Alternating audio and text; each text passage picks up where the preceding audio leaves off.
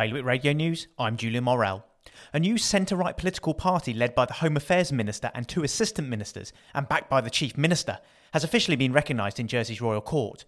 The Jersey Alliance has been founded by Deputy Gregory Gida alongside Deputy Roland Hewlin and Lindsay Ash. Several other ministers and assistant ministers have been linked to the new party.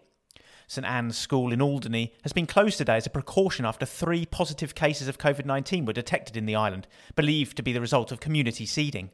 While none of the positive cases work for the school, initial contact tracing last night identified 8 members of staff as close contacts of one of the positive cases. An unsuccessful clandestine crossing which saw nearly 30 migrants to be rescued from a small boat that broke down near the Minkies is believed to have cost €2,000 per passenger, according to French investigators. The party, which included 10 children, hit trouble during their attempted crossing in a 6-metre vessel on their way to Jersey or the UK in the early hours of last Thursday when their fuel ran out. Guernsey Deputy Carl Meerveld has claimed the year-long suspension of Deputy Chris Letizia for anonymous offensive tweets is a punishment fuelled by a woke culture that enables and encourages people to take offence.